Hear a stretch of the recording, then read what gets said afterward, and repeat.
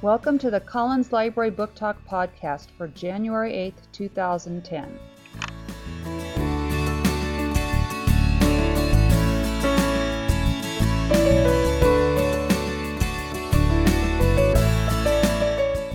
My favorite book is Atherton, The House of Power.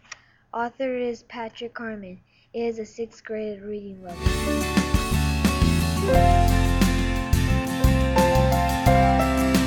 A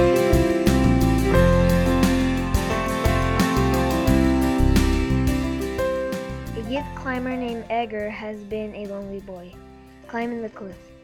He's looking for anything to remind him of his past. My favorite thing about this book is when Edgar finds a secret book. That part scared me. Then later in the story, he goes to the village of rabbits. This trip causes him to remember his mysterious past. You should read this book because the art on the cover tells you everything, and it was once a Texas Bluebonnet nominee.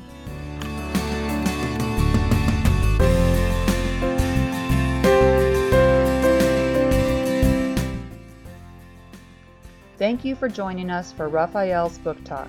Please join us later to find out about more books.